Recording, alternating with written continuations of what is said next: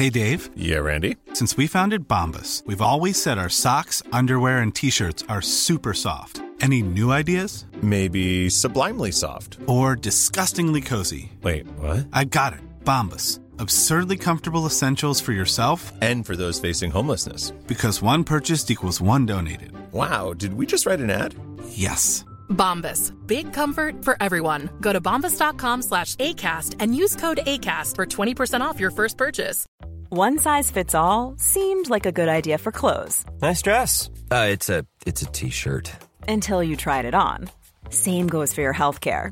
That's why United Healthcare offers a variety of flexible, budget-friendly coverage for medical, vision, dental, and more. So whether you're between jobs, coming off a parent's plan, or even missed open enrollment, you can find the plan that fits you best. Find out more about United Healthcare coverage at uh1.com. That's uh1.com.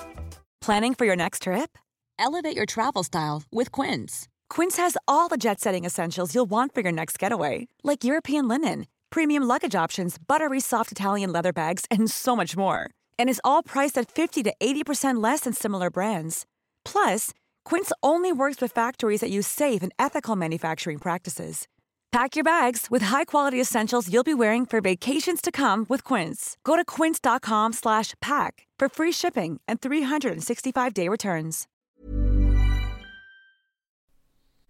Hello, my name is Gary Mansfield, and this is the Ministry of Arts podcast, where each week I'll be speaking to a different artist. Now let's begin by bagging these bongos.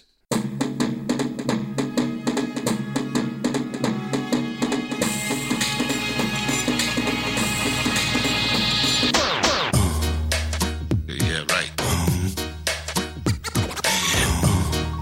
Crazy.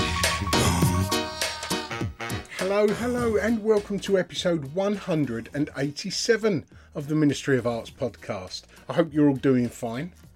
We've got a couple of new Patreon supporters, so hello to you. Without your support, we would not be able to produce this podcast.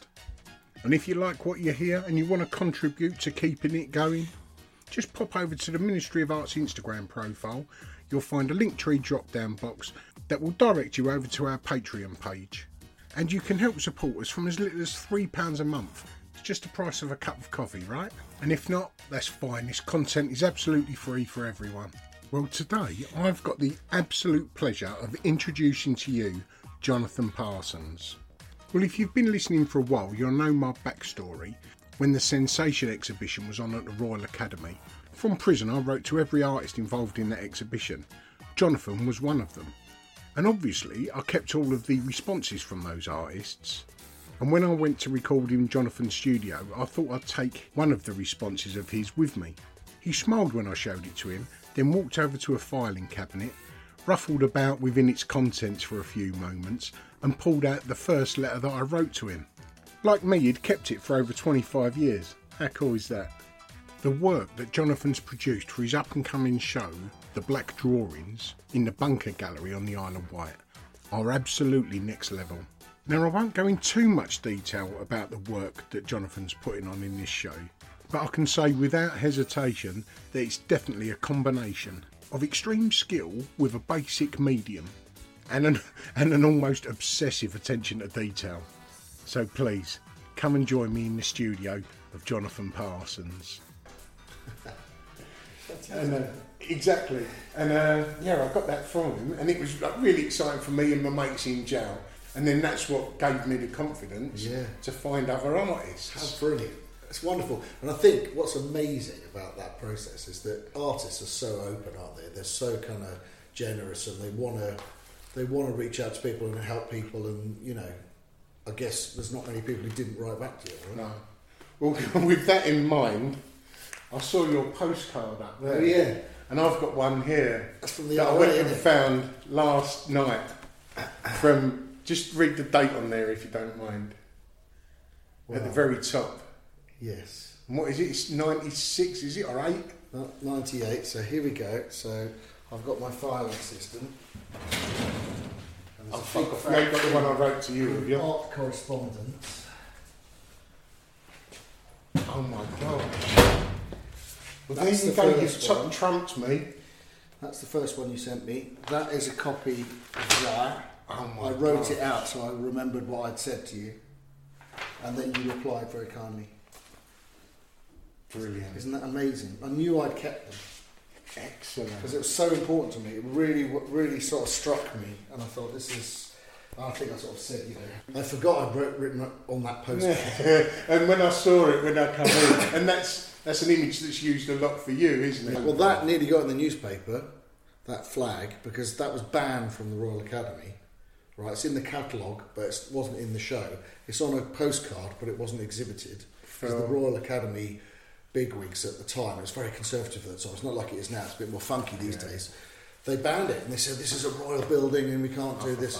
Bollocks. Right? Norman Rosenthal, who was the curator of... And he's quite edgy as well, isn't he? He was literally hopping mad on the preview night. He was jumping up and down saying, this is bollocks, this is, The president of the RA in those days was going, yes, but the sovereign could close down. And it was really disappointing for me because if that had been in the show, it would have been more,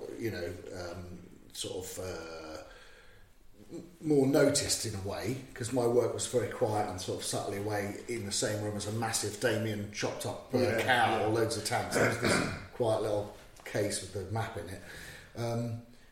And that whole story was going to get written about, right? And then someone, about the day before, egged Myra. So they threw this egg at the Myra painting, egged and inked it, I think. And the egg exploded and went on to Kerith Wynne Evans' beautiful mirror, which was mirrored on the surface it was. So there's this bit of egg on it, and they couldn't get it off. They couldn't do anything about it. So they went with the Myra egging story instead of the other black and white image story, which is a bit annoying. But there you go. And the image we're talking about is a Union Jack. Is that black, white and grey, or is it a blue? Yes, black, white and grey, yeah. And what is the story behind the flag? So when I was at uni, I was kind of interested in sort of the idea of pop culture and sort of images and objects that people would be very familiar with. I'm always very interested in sort of subverting what you think you're seeing or showing you something that you don't know what it is, then you realise it's familiar. Yeah. What I'm trying to do is reveal the nature of perception and how that we see what we want to see or we see what we're conditioned to see rather than it being a new thing, right? So I wanted to take a very familiar object and, various artists and practices have sort of suggested to me that the flag was one of those things. It's a sort of logo that's accepted without any kind of question. But its meanings are really entrenched in society. So as soon as you do something like desecrating a flag, people get very fired up. But what I wanted to do was look at it as a visual picture. So to say, actually, we can experience these things as an image, not just as a sort of heavily coded, meaningful thing in society. So I just rendered it in a tonal version. So it's as if like taking a black and white photo of a flag or seeing it on TV in black and white. In those days, I still had black and white TV. Yeah. Or the contemporary version of that would be to desaturate it in a smartphone or on Photoshop.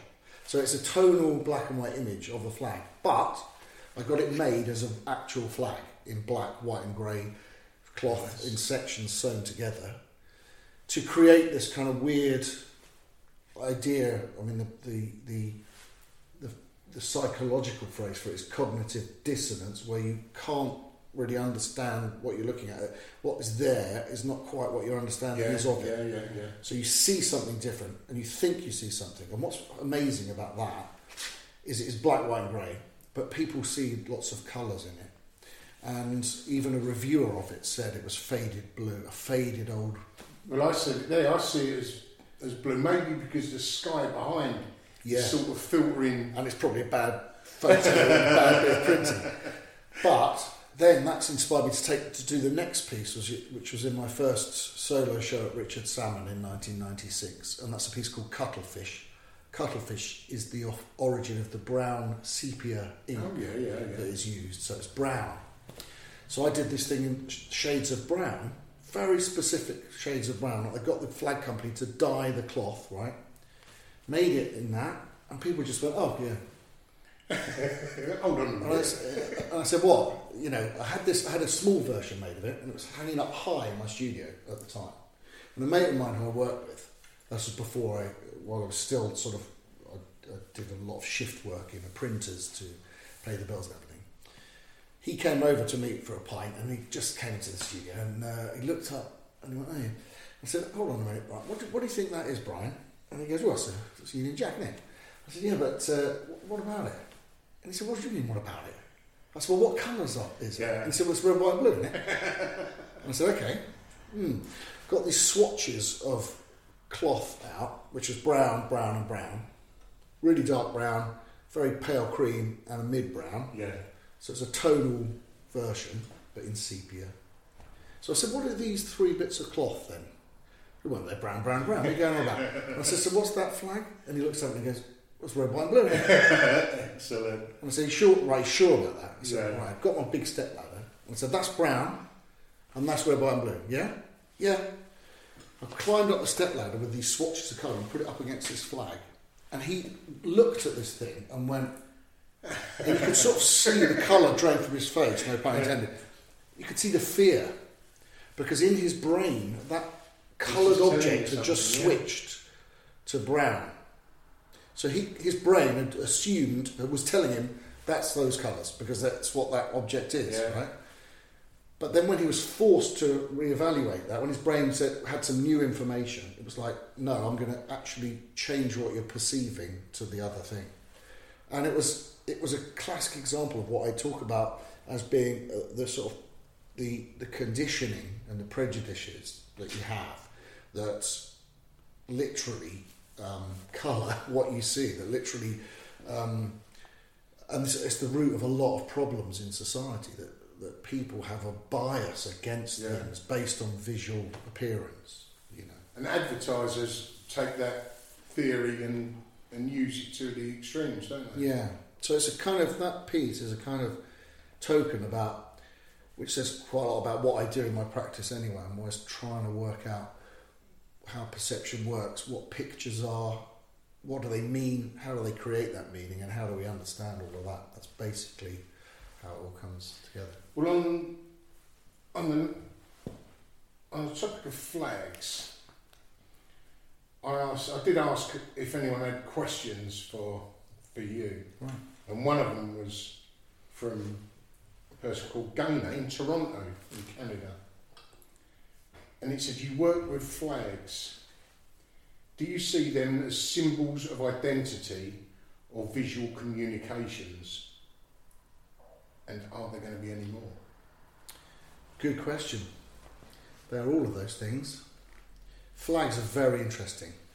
They come from heraldry, which is a very specific system of visual communication, non-verbal communication. But there is also a verbal side to heraldry, which is a description in words of the visual item. And flags are a simplified version of heraldic shields and coats of arms and all of that. And so what they are is very much visual communication devices. So signal flags at sea. Before there was radio communications, there was semaphore, there was signalling flags which gave particular phrases. You know, the Nelson command at every man should do his best at Trafalgar, all that sort of stuff. So they are signals. That's why they've been designed. They're easily identifiable from a distance, a small scale in the visual field. So the emblem of a house or a family can be seen on the battlefield and understood. So they are visual signals, right? And therefore, because they come from heraldry, they are about identity, and they're about identity of individuals and families. Yeah. So the concept of a national flag is a very recent thing, right? Only a couple of 100 years old, and that then sort of transfers the idea of personal identity onto national identity. So because of these traditions and because these symbols are so entrenched in culture, that then becomes a very, very powerful symbol of identity. And that's what interests me about them, right? Firstly, they're extremely powerful, but they're also very simple, abstract images. Yeah. Flags are. not heraldry. That can be very complicated. Coats of arms can be really complicated, but they're still symbols. They're very simple, but at the same time, they inspire incredible emotion and intense response in people. So a little bit of abstract graphics can punch someone, you know. So a friend of mine from Northern Ireland, I did a video piece that was on the after images. So I displayed on the screen a negative version of Red, White and Blue, which is cyan, black and yellow. That's right. You stare at it and it flips to a white screen and you see it, Red, White and Blue Union flag, floating. It's in your retina, it's in your head, it's not out there in the world. And she couldn't look at this because she was so disturbed by the image of the Union Jack. She just couldn't handle it. Yeah. Because it was a symbol of imperial dominance in Northern Ireland. I've never really been a flag waver. Me neither. But when Scotland were having their referendum and there was talk of if they come out of Britain, we would have to redesign our flag. Yeah. That really hurt me, you know. But I thought, well, I don't want. Well, my in a flag way, the black and white flag is a kind of idea of this thing that is a historical moment. Yeah. Because before the earlier flag, it didn't have the red diagonals. It was just white diagonals, the original Union flag. So it's the England flag slapped on top of the Scotland flag. Yeah. And then the little red bits were added in to symbolise something else. So a bit later in the Union. So I can't remember what. Oops, that'll annoy people. But the point is that... Northern Ireland, wasn't it? I think it was Ireland, was it? Because I don't think Welsh are represented. No, they're not. No, it must have been Northern Ireland.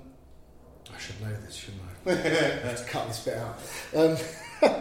But the point is that so they are seen as identity, but at the same time they're seen, for me, they are an abstraction, and they're a really interesting token that's in widespread use without people really thinking much about it. And the tradition of the national flag is something that's recent, only been recently adopted, but people have adopted it all over the world. So every nation state in the world, except for Nepal, has a rectangular or square flag. What's Nepal? Is it triangle? It's a double swallowtail, Okay. with Buddhist symbols on. Yeah. Sun and moon, I think. And it's just become this international language that everyone recognises, right? It's amazing. Of all cultures, they've adopted this thing. And the other thing that's interesting, because of this heraldic tradition, the revolutionary flag is the French tricolour. Just this very abstract thing. Imagine that in the 18th century, how weird that was compared to all the national standards of the time, which were the personal flags of the kings and queens, and therefore hugely complex and heraldic, with lions and fleur-de-lis and all this kind of stuff on it. You suddenly get this tricolour, which is like, boom, the new republic. You know, this is the French idea of what statehood is. It's formal, it's abstract, it's clean, it's new, right? The upshot of that is that a lot of new republics around the world, or countries that have become independent, just looked to the tricolour and made tricolour flags. A lot of African countries have tricolour flags in the Pan-African colours, for example. And that's a very abstract thing has just become this amazing symbol, and it's everywhere. I think it's the most common design for a flag is a tricolour these days. Did you not create, was it 99 flags yourself? Yeah, I designed 99? This is a dream, quite a few more, I think. It's more like 209. Okay, I don't know where I got 99. Because, I might have written about that somewhere. But I have a few dream projects, and one of them is this kind of, it's a thing called Possibles. And it's I've created these designs for just over 200 flags for countries that don't exist. Right, so possible flags, And so around 200, because there's around 200 nation states on the planet at any one time. It fluctuates by year. And I also did this other project called Dead Flags, which were all of the national flags that are no longer exist. Nice, yeah.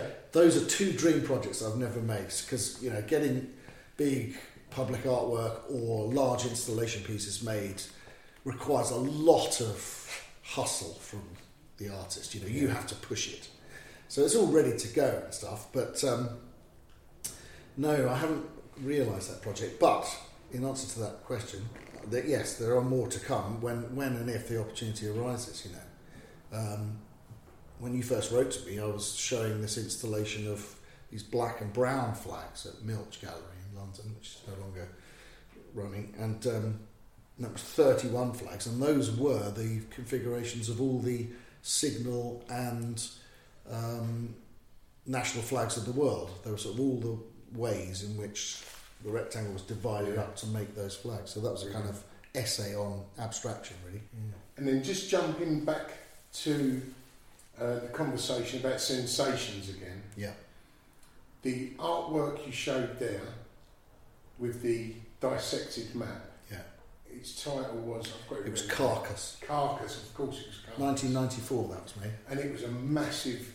What was it? It must have been 6 feet, 8 feet? So what happened was I got this very big wall map, the biggest singular wall map I could find of all the roads of Britain. And I'd had this idea when I was a student, back in 1991 maybe, to dissect this map. I just don't know where this came from, but this idea of cutting out this map and then sort of displaying it in a way that a sort of natural history specimen or an anatomy specimen would be displayed. So the case of this thing was 2 meters tall, so sort of the size of a human being. And I suspended this dissected map with south at the top, not upside down, because that's a convention, but south at the top. So if you think of Britain as a picture upside down. Yeah. And so that takes away the familiarity of it, so you don't know what you're looking at. But actually it's something very, very familiar, that sort of shape. And it's sort of connected with the flag because it's sort of like an identity of the country. That sort of map of Britain is so kind of iconic, isn't it? It's been made into cartoons over the years. And what did you do with the land that you cut out? I probably kept it in a box somewhere. I mean, I think in my archive somewhere I've probably got all the little bits cut out, because I wouldn't have just chucked them away. I'd have thought this might become another piece or something. That'd be a jigsaw you wouldn't want to approach, wouldn't it? Because it's I did three or four other versions of that road map, and then I've done lots of other map pieces since. And I had this kind of weird, it's this sort of like a lot of my drawing and painting, it's very, very high level of craftsmanship. So there's a lot of careful work that really didn't, required a lot of concentration and hand-eye coordination and stuff to not make any mistakes and things. And then working out how to show it and all this stuff. So I showed it my first ever solo show in 1994, which is a friend of mine had this, this building in the middle of nowhere in Warwickshire, this old farm, and he converted this stable or this outbuilding into a gallery space, and he's a curator.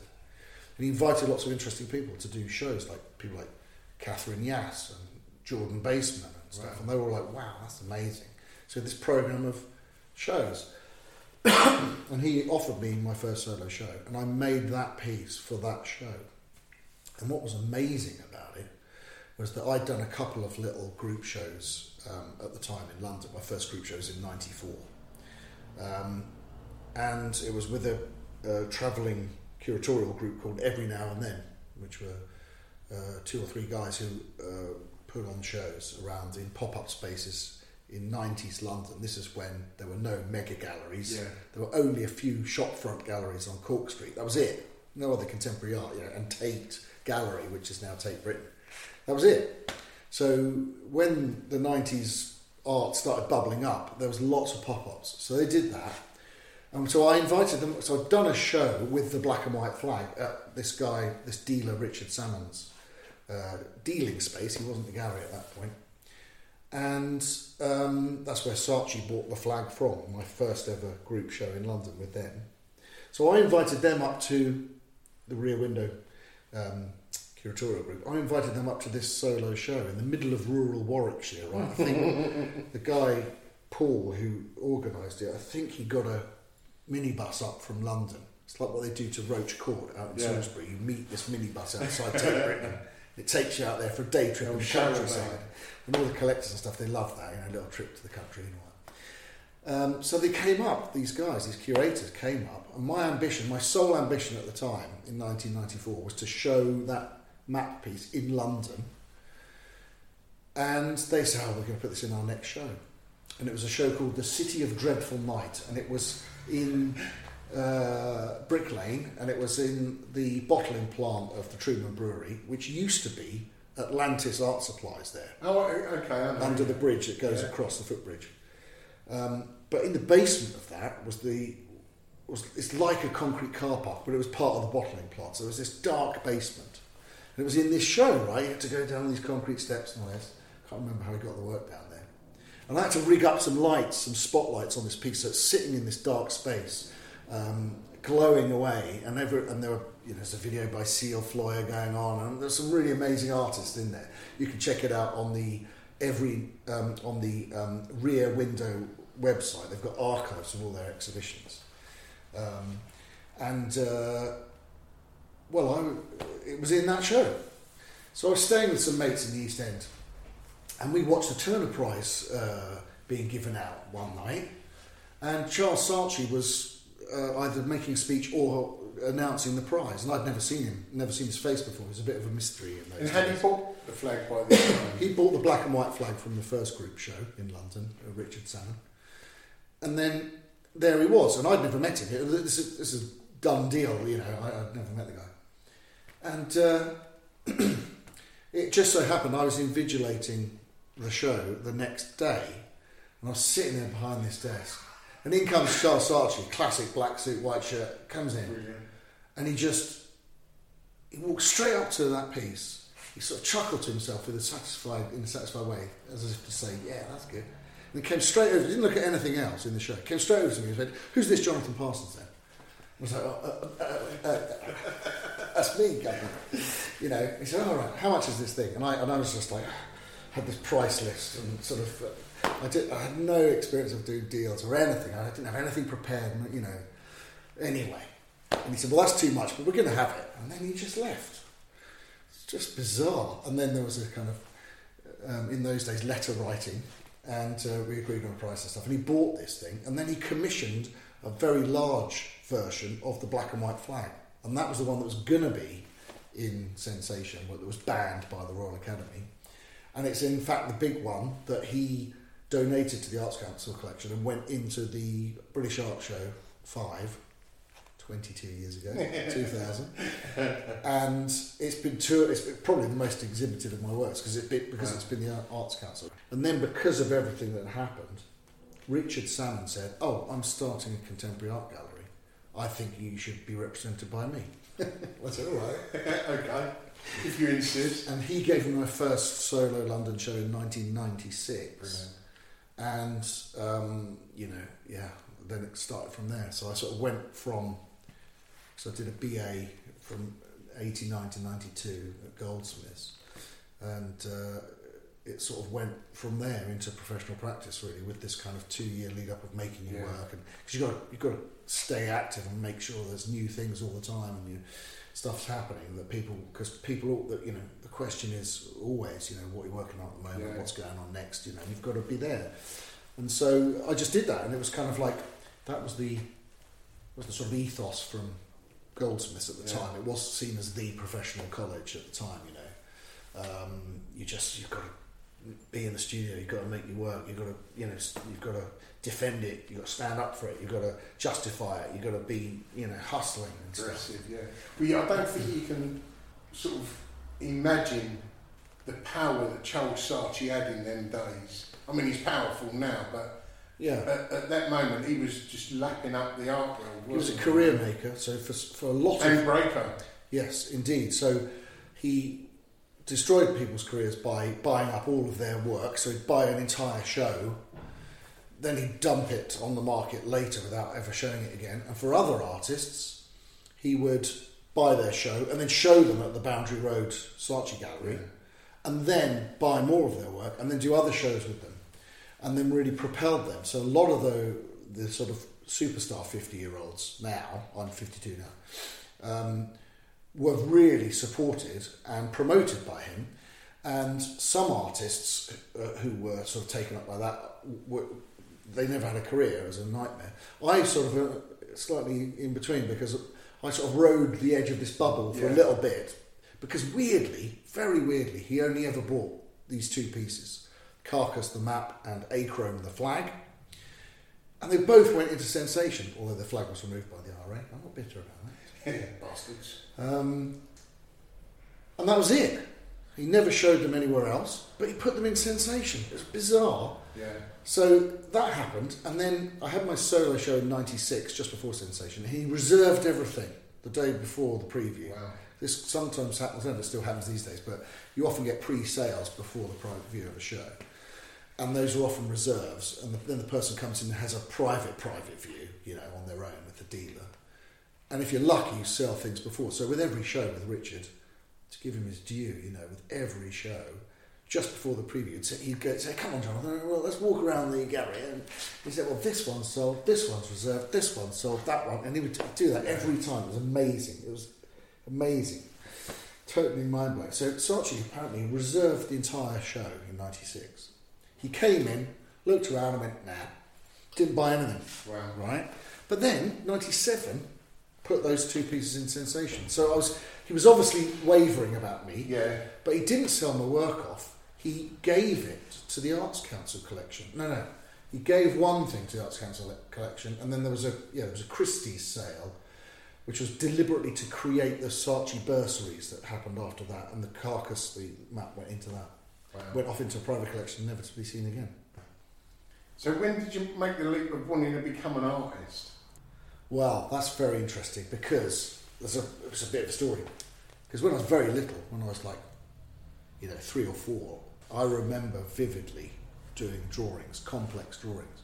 So I remember one time, we lived in this little 1970s new build. My dad was always obsessed by new builds, and we lived in this tiny little house, and there was this sloping grass garden up to the path and the road, and I remember lying on this bit of grass, and I'd use one of my mum's magazines to lean on, Woman's Weekly, I think it was, pink and blue title. And I remember very vividly, there was because there was new builds, there was always things going on. There was this JCB, what I would call a big digger, sitting outside. And I remember really clearly doing a careful line drawing of this thing, right, aged about 4 or 5.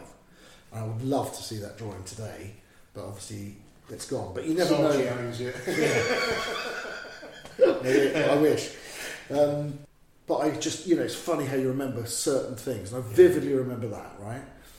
And so I was told that when I was a kid, art teachers would always say, Jonathan's really good at drawing. Look at this painting he's done. And my mum was saying, when I was about 6, there was this painting of crows on a wire, on a telegraph wire. And the art teacher was going on to my mum, this is really good. And my mum was like, it's just the kid's painting. So there were these early signs, right? So I was always quite talented at drawing and painting. And I always followed it through, And I remember when I was, even before I was doing O-levels and stuff, I was very fortunate to then, be able to go into education. And took our O-level and stuff. And I remember, experimenting with oil paints and stuff. I had one tube of ultramarine blue, and it was just the most amazing thing. You open it up and you smell the linseed oil, and it was just like magic. And the colour was so intense and incredible. So amazing. And so I did O-level art. And a really, really good teacher, he's called Mike Hamer, and he taught me how to draw with a pencil correctly. And I don't know if you've ever seen these Stanley Spencer drawings. There's nudes of his wife, for example, and he studied at the Slade, I think, where they taught this thing called the hard pencil technique. So you have a very sharp, hard pencil, H or harder, and you do these very fine line drawings with it. And there was a way they taught life drawing there. Well, Mike, he taught me how to draw with a pencil in that way. So the about keeping the pencil sharp at all times, always completely sharp.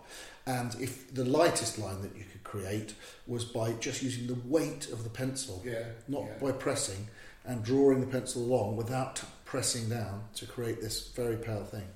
And that skill has stayed with me and is what enables a drawing like that to be made out of pencil. And so he was very influential, and so at that time I was really obsessed by science and everything. So I did 2 science A-levels and an art A-level, and I was really, really lucky to have a tutor in the A-level who really was fired up by my talent and my work and really encouraged me, to the extent that when I did my A-level exam, you have 40 minutes to make your final painting, right? I'd done all this prep work, and I decided I was going to do a painting in the style of Hans Hofmann, the great abstract expressionist. These rectangles and splodges and things in colours, receding, and I was going to do that in 40 minutes, and I was going to do a totally abstract painting for my A-level and see if I could, because everyone else was like doing compositions and little views and still lifes and stuff. At that time, before I went to my A-levels, I was like, the idea was that art was, figurative representational painting, and it was compositions, and what you would do is you'd invent a composition and make it, and that was what an artist was. Yeah. But then as I developed, I realised, the whole world was totally different, and saw Francis Bacon's paintings and all this kind of stuff, and was interested in the difference between figuration and abstraction and what that was all about. And this teacher, Anne Weeks, she was called on my A-level, she showed this amazing, simple drawing of a face by Henri Matisse, and said, why would an adult draw like this? And she compared children's art to adults' art, and talked about intentionality, and so I did this abstract painting for my A-level, and at that time I just didn't know what I wanted to do with my life, and I wasn't good enough, didn't have the sort of mathematical scientific brain that was sharp enough to do science. So I thought, I just don't know if I can cut out for this. And Anne, she said, well, there's an art school at Farnham, you should do the foundation course and see what you think, because you try everything out. So I knew, all right then, kind of drifted into that, no plan. And then at the foundation course at Farnham in those days, there were some really amazing tutors, but there was also really amazing students. And some of my fellow students on that course at that time got on to do amazing things, right? So Paul, who gave me my first solo show, I met him there, right? Oh wow, excellent. And Joel, who was there, he's now world-renowned art director and production designer in the movies and things like that. So it was an amazing space. There were incredible tutors, and it was old school, so there's some really eccentric people. Yeah.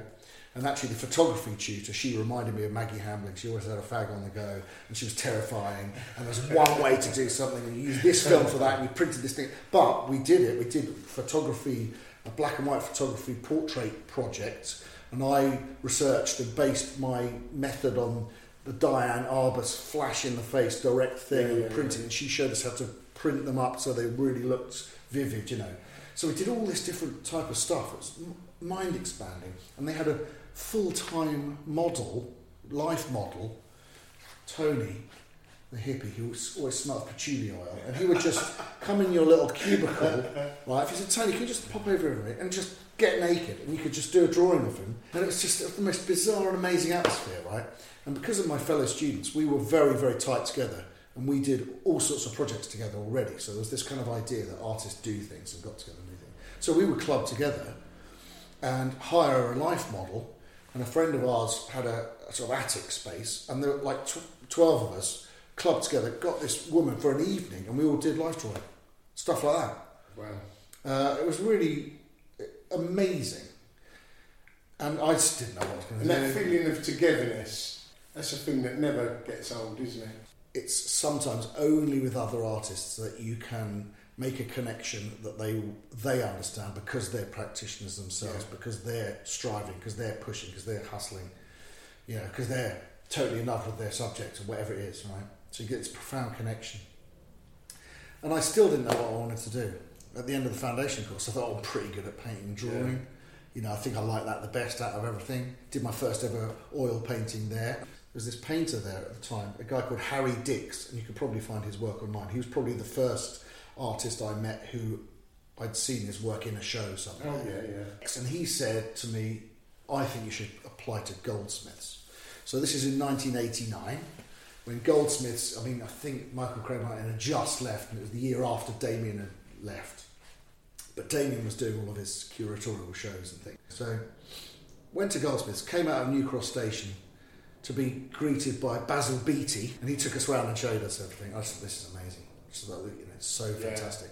I absolutely fell in love with the place and the people and everything. And I just, South London, to me, we're still there now. It's just a sort of, it's a kind of a place that is just so full of energy and resonance and sort of power, and it's very special. Anyway, I applied to Goldsmiths. It was the most terrifying interview. They were the people. Some of the people teaching there shouldn't really have been interacting with young people. And some people were absolutely beautiful people who I'm still friends with now and colleagues with now. And my personal tutors were incredible. David Ward and Mark Wallinger. And, got into this place. And I suddenly kind of was surrounded by... The thing about Goldsmiths at that time was that the permanent teaching staff were okay, but you also had visiting tutors who were practicing artists, who were in the museums, who were in the magazines, who were in the galleries in those days. And if you wanted, you could have a tutorial every day. Wow. And some of my mates had tutorial with a different person every day. We had people like Hans Ulrich Obrist come in when he'd just done his first ever show in the kitchen in his apartment. Yeah. Remember with Christian Boltanski and stuff. And he gave us a tutorial thing. It was just incredible. And obviously, my fellow students were totally incredible. So in the year below was Jason Martin and Cecil Floyer, people like that. In my year, I was just trying to think, well, Knut Asdam is a very well-known Norwegian artist now. He was a friend of mine. And Sam Taylor-Wood was in the year above, and she spoke amazingly about her life at that time when she was sort of surviving on her own. She was amazing. So there's lots of these incredible people around, and really inspirational tutors like Mark Wallinger and others who were doing incredible stuff and inviting you to their shows and meeting up in the student union for a pint afterwards and all this stuff. Fantastic. So it's about in end of year one, 89, 90, I think. I read this thing that Jasper Johns had said, where he said, when he was talking about his interest in art, he said, well, there was this moment where I decided to stop trying to be an artist and just be one. Oh, nice, yeah.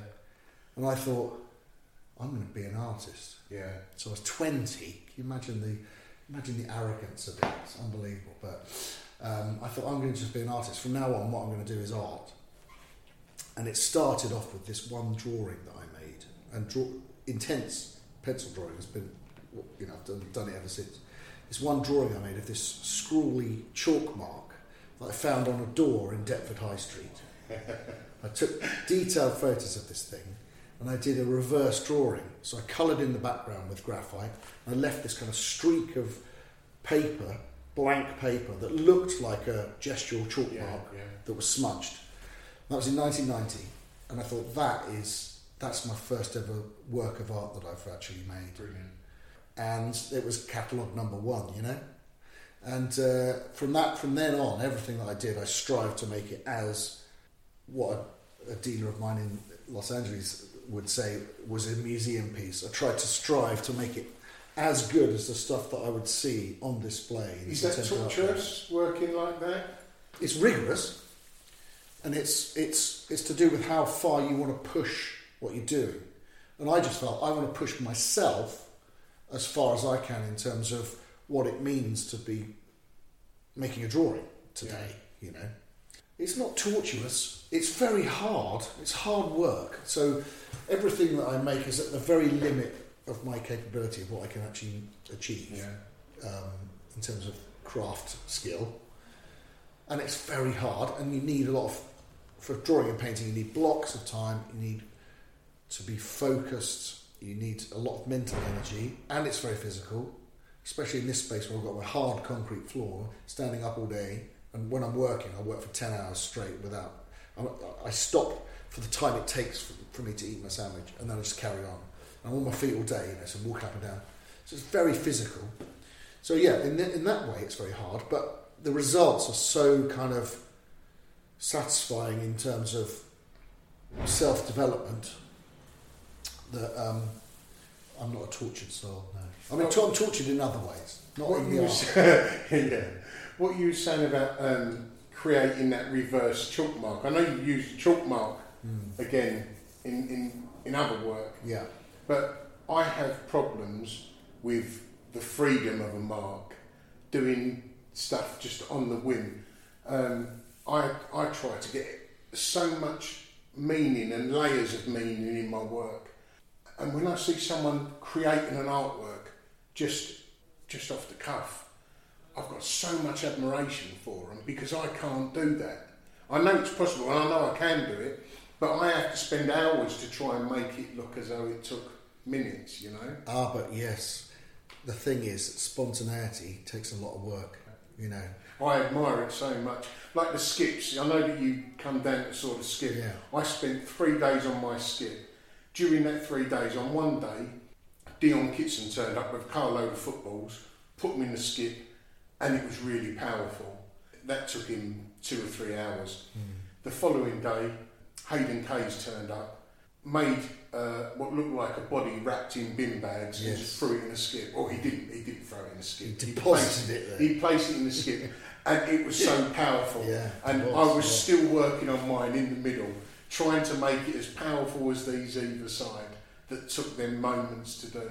But you know, those moments, many, many years of toil have led up to those, or many hours of very, very hard thinking. Those artists who work in a gestural, spontaneous way, that is one way of being an artist, and it's got the same value as another way of being an artist. But my experience of Goldsmiths and the sort of idea of when critical thinking was coming in and sort of real sort of theoretical analysis, there was this whole critique of originality that was in the air. Artists like Sherry Levine, you know, Barbara Kruger and people like that who were critiquing this notion that anything was original, that everything was really quotes. Yeah. And allied to that was the hangover of of Neo-Dada, which through Rauschenberg and Johns was critical of the gesture. So Rauschenberg in particular was very critical of the abstract expressionists, you know, with his erased de Kooning drawing and saying things like, well, the problem with the abstract expressionists is they let their brushstrokes show. Yeah. You know, so there's this kind of idea of the tortured artist that they thought was a myth, that was a kind of image presented as a bit of marketing, commercial sort of idea. And then there are kind of artists in the middle where someone like Francis Bacon, who I mentioned before, whose work is actually, when you look at his marks, they're not the marks of a sort of ferocious animal lashing out of control. They're actually really controlled. They're highly technical. He would say they're not, but they are. You can see them, and the evidence is there, right? And so at the one end of the spectrum, you've got Tracy Emin, who is pouring her soul out onto the canvas and is going crazy with paint. She said it herself, going crazy with paint, just going everything around. And someone else who is completely conceptualizing their work and sort of creating it as a thing before they've even started the process of fabrication or crafting or whatever it might be, you know. So I just kind of, I'm at this point where I'm in this kind of critique of gesture, but at the same time I totally love it. So my current work, which is these black drawings of graffiti tags and other kind of marks and things from the street, they are saying that this is not a gestural and this is not a liquid medium or image, but at the same time they're celebrating the things as things of beauty, you know. So in a way I kind of, envy the graffitists' ability to just make a beautiful gesture, because they're not worried about it. They're not worried about art. They're not worried about the critique of originality. They're just doing their thing, you know. And to me, they're the best gestural artists. Yeah, I agree.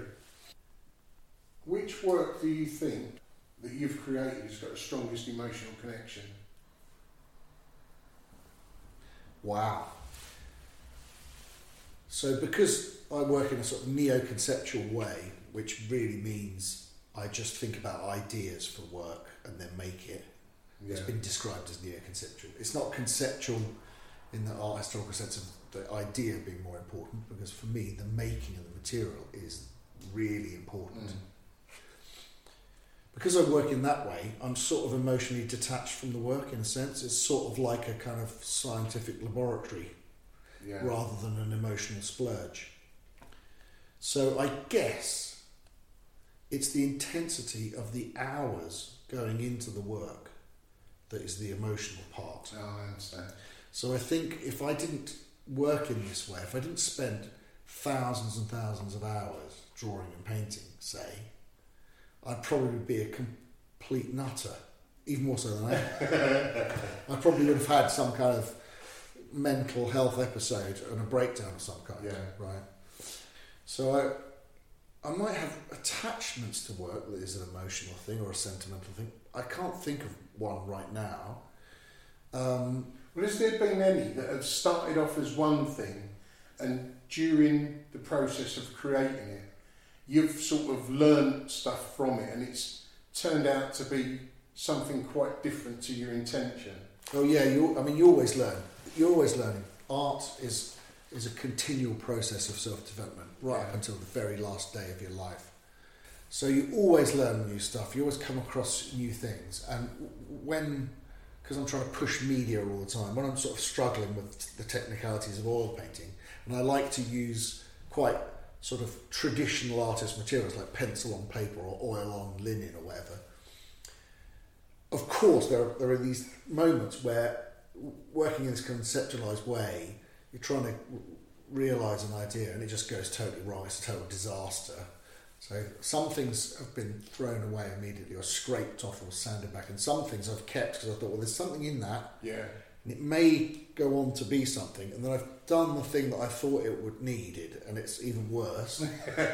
So you learn in that way. And it will show itself one day. Only the stuff that goes out into the world is stuff that I deem to have sort of got to that level that I'm happy with.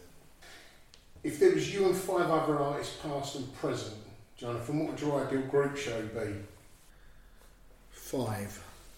I think it would be self-indulgent, this. It's a Of course. Self-indulgent question, because you get to sort of choose the amazing artists and the works and whatever, maybe you'd even be able to sort of co-curate perhaps. So I would choose the artists who've had an effect on me in some way, who've been really important in my development.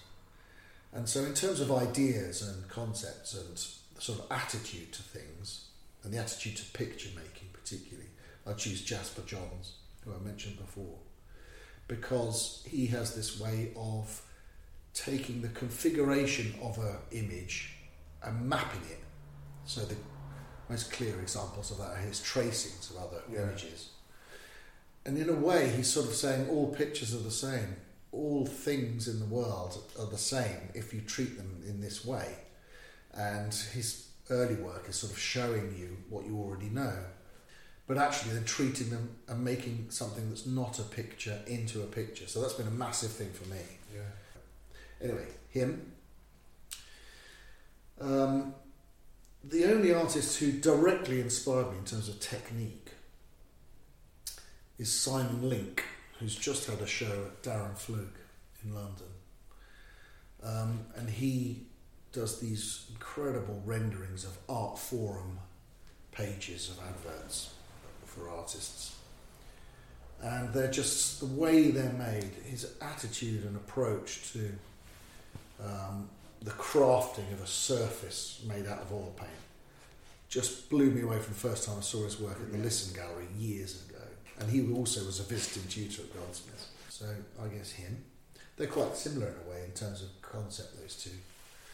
But then I want someone who's a little bit more open and more kind of sort of playful, but also dead serious. So I think one of my big heroes is Mary Haleman, American painter. She had a show at the Whitechapel a few years ago, solo show, which is beautiful to see that in London. Really kind of amazing. making paintings around the same time as minimalism, of course, because she's a woman, she's been overlooked for years, but fortunately she's now sort of national treasure. She's got a really beautiful way of talking about her work and a really incredible way of making painting. The way she makes a surface in paint is kind of like an object, a physical object, as much as it is an image. And her sense of colour is really incredible. So I think the sort of the joyful, playful, but absolutely rigorous work of Mary Hamlin would be amazing. I think it would be good to bring in the sort of installation art and the conceptualised art of that period of the critique of originality that I was talking to you about, from the 80s, 70s and 80s. So I think another Mary would be good. The magnificent Mary Kelly would be an amazing person, because she sort of takes on the concept of a woman in society and the roles and domesticity, but also the beautiful way you can marry up archive, text, which I love text art, image, artefact and museum display, and bring those all together. And it only makes sense when it's installed. It's an installation piece. And for me, that's the definition of an installation. It's something that cannot exist until it's installed. Yeah. So I think her very powerful. There's various amazing installation pieces. And she's still making incredible work now. So yeah, Mary Kelly, I think it would be another great person to have. And then I think, back to drawing and painting, but there's also a little bit of installation via the medium of wall painting. I think I'd have to choose probably one of the greatest painters alive still. She's still with us. And probably one of the greatest British painters ever. And that's Bridget Riley. She's just such an incredible, unique figure. Such a brilliant writer, like Mary Kelly as well, and Mary Hamlin. They're all really brilliant in writing and talking about their work. Such a thinker, Bridget Riley, such a deep thinker, and such again, this time it's work that is about the nature of visual perception. It's about what your brain does when it's confronted with colours that are next to each other, and she's the great sort of perceptual experimenter with painting. And those effects are real, you see those effects when you're in front of her work. They're totally astonishing. I had the amazing fortune in 2015 to sit next to her at lunch. Oh, wow. Because I was co-curating an exhibition at Turner Contemporary in Margate with my old personal tutor from Goldsmiths, David Ward. We created this show that was called Seeing Round Corners, and it was about the circular and the cyclical and the spherical in art across time and culture. And we had a couple of Bridget's paintings, which are the yellow rings of slightly different yellows, interlocking in this kind of grid that's not obvious. You can't really work it out. And she's done wall paintings based on that kind of layout. We had two of those paintings. And for the 5th anniversary, I think it was, of Turner Contemporary, there was a sort of lunch that they did there, and she was there, and we were assigned the same table as her, and David knew her a little bit, and so he very kindly offered his seat so I could sit next to her. Wow. And had just the most amazing conversation about literature and art. She was just amazing. They say don't meet your heroes, but she was the perfect sort of lie that proves the rule, because she was so charming and amazing. So yeah, Bridget perfect. Yeah. If you wasn't an artist, Jonathan, what do you think you'd like to be? That is a tough one. If I wasn't an artist, I'd be a mental case, that's for sure. I would not be healthy in the mind,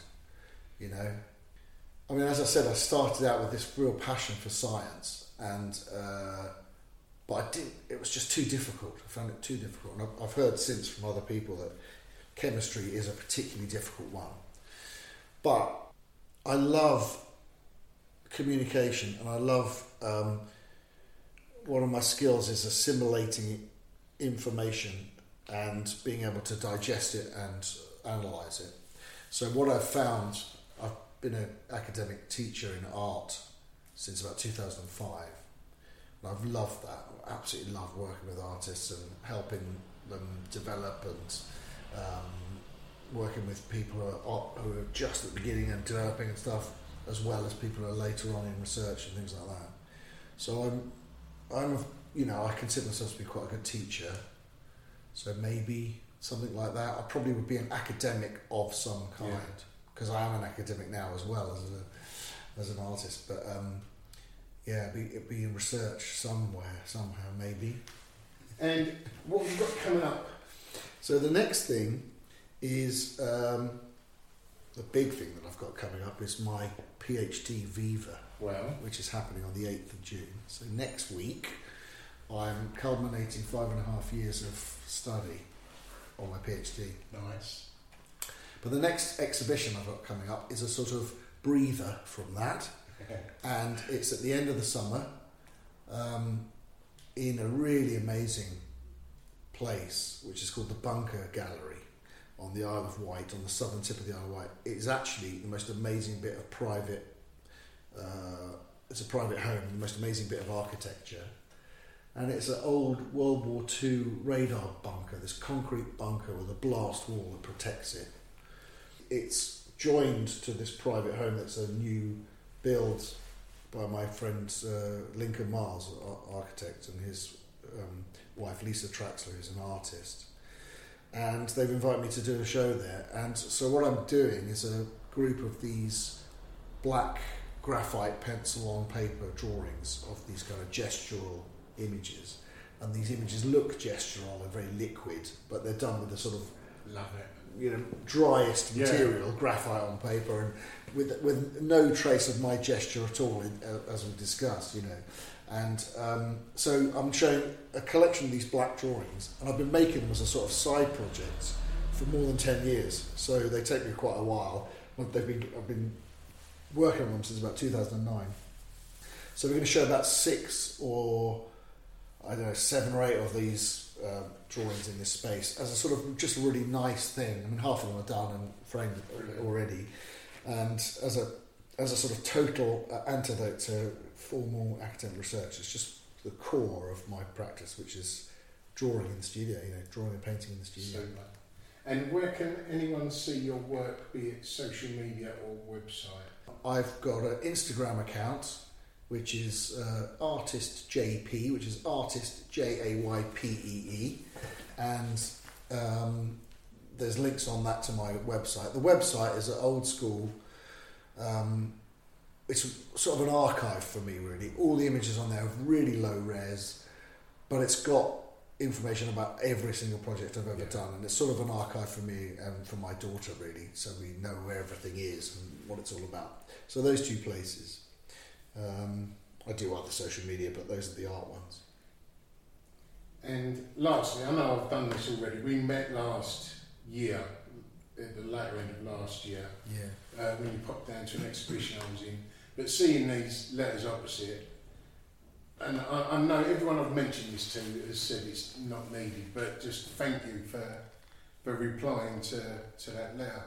Because I do get a bit emotional when I think about it or talk about it, because the fact that you guys just replied to a letter from a prisoner changed my life. It just absolutely changed it.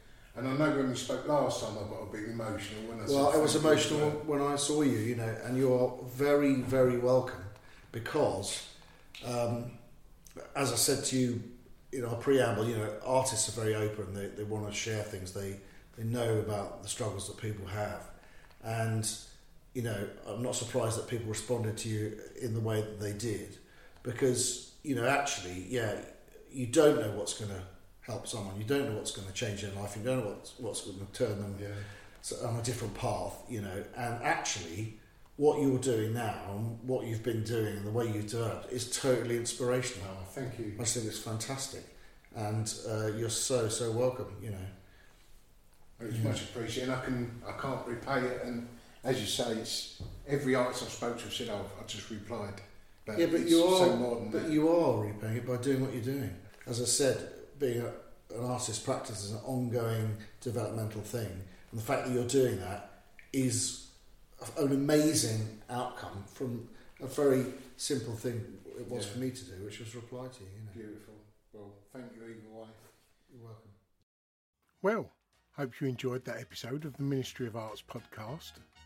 So we wasn't dictated to by advertisers, we decided from the offset to go ad-free, which means obviously we had to self-fund. So we set up the Ministry of Arts Patreon page. And without that support, we would not be able to produce this podcast. So if you like what you hear and you're able to support the podcast, just go over to the Ministry of Arts Instagram profile. You'll find a Linktree drop-down box, which will direct you straight to our Patreon page. And for the price of a cup of coffee, you can help keep us growing week by week. But if you're not able to do that, that's fine, because this content is free for everyone. But leaving a review on whichever platform you listen to your podcast, that really does help us get noticed and anyone else looking for an art podcast. Or even giving us a positive shout out on your social media. Everything is appreciated. But either way, thanks for listening, and until next week, ta-da.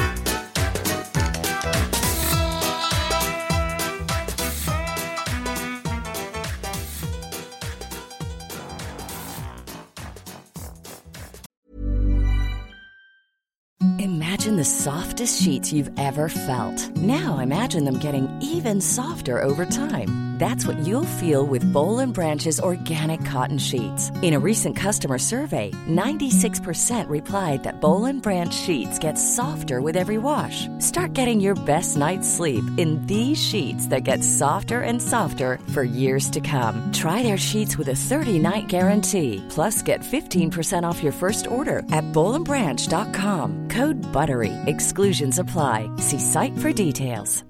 If you're looking for plump lips that last, you need to know about Juvederm lip fillers. With Juvederm Volbella XC and Juvederm Ultra XC, your lip look, whether it's subtle or bold, can last up to 1 full year with optimal treatment and no additional maintenance. Find a licensed specialist and see if it's right for you at Juvederm.com today. That's JUVEDERM.com. Add fullness to lips in adults over 21 with Juvederm Volbella XC or Juvederm Ultra XC. Do not use if you have severe allergies or a history of severe allergic reactions, or if you're allergic to lidocaine or the proteins used in Juvederm. Tell your doctor if you have a history of scarring or taking medicines that decrease the body's immune response or that can prolong bleeding. Common side effects include injection site redness, swelling, pain, tenderness, firmness, lumps, bumps, bruising, discoloration, or itching. As with all fillers, there's a rare risk of unintentional injection into a blood vessel, which can cause vision abnormalities, blindness, stroke, temporary scabs, or scarring. For full, important safety information, visit Juvederm.com. Even when we're on a budget, we still deserve nice things. Quince is a place to scoop up stunning high-end goods for 50 to 80% less than similar brands. They have buttery soft cashmere sweaters starting at $50, luxurious Italian leather bags, and so much more. Plus, Quince only works with factories that use safe, ethical, and responsible manufacturing. Get the high-end goods you'll love without the high price tag with Quince. Go to quince.com/style for free shipping and 365-day returns.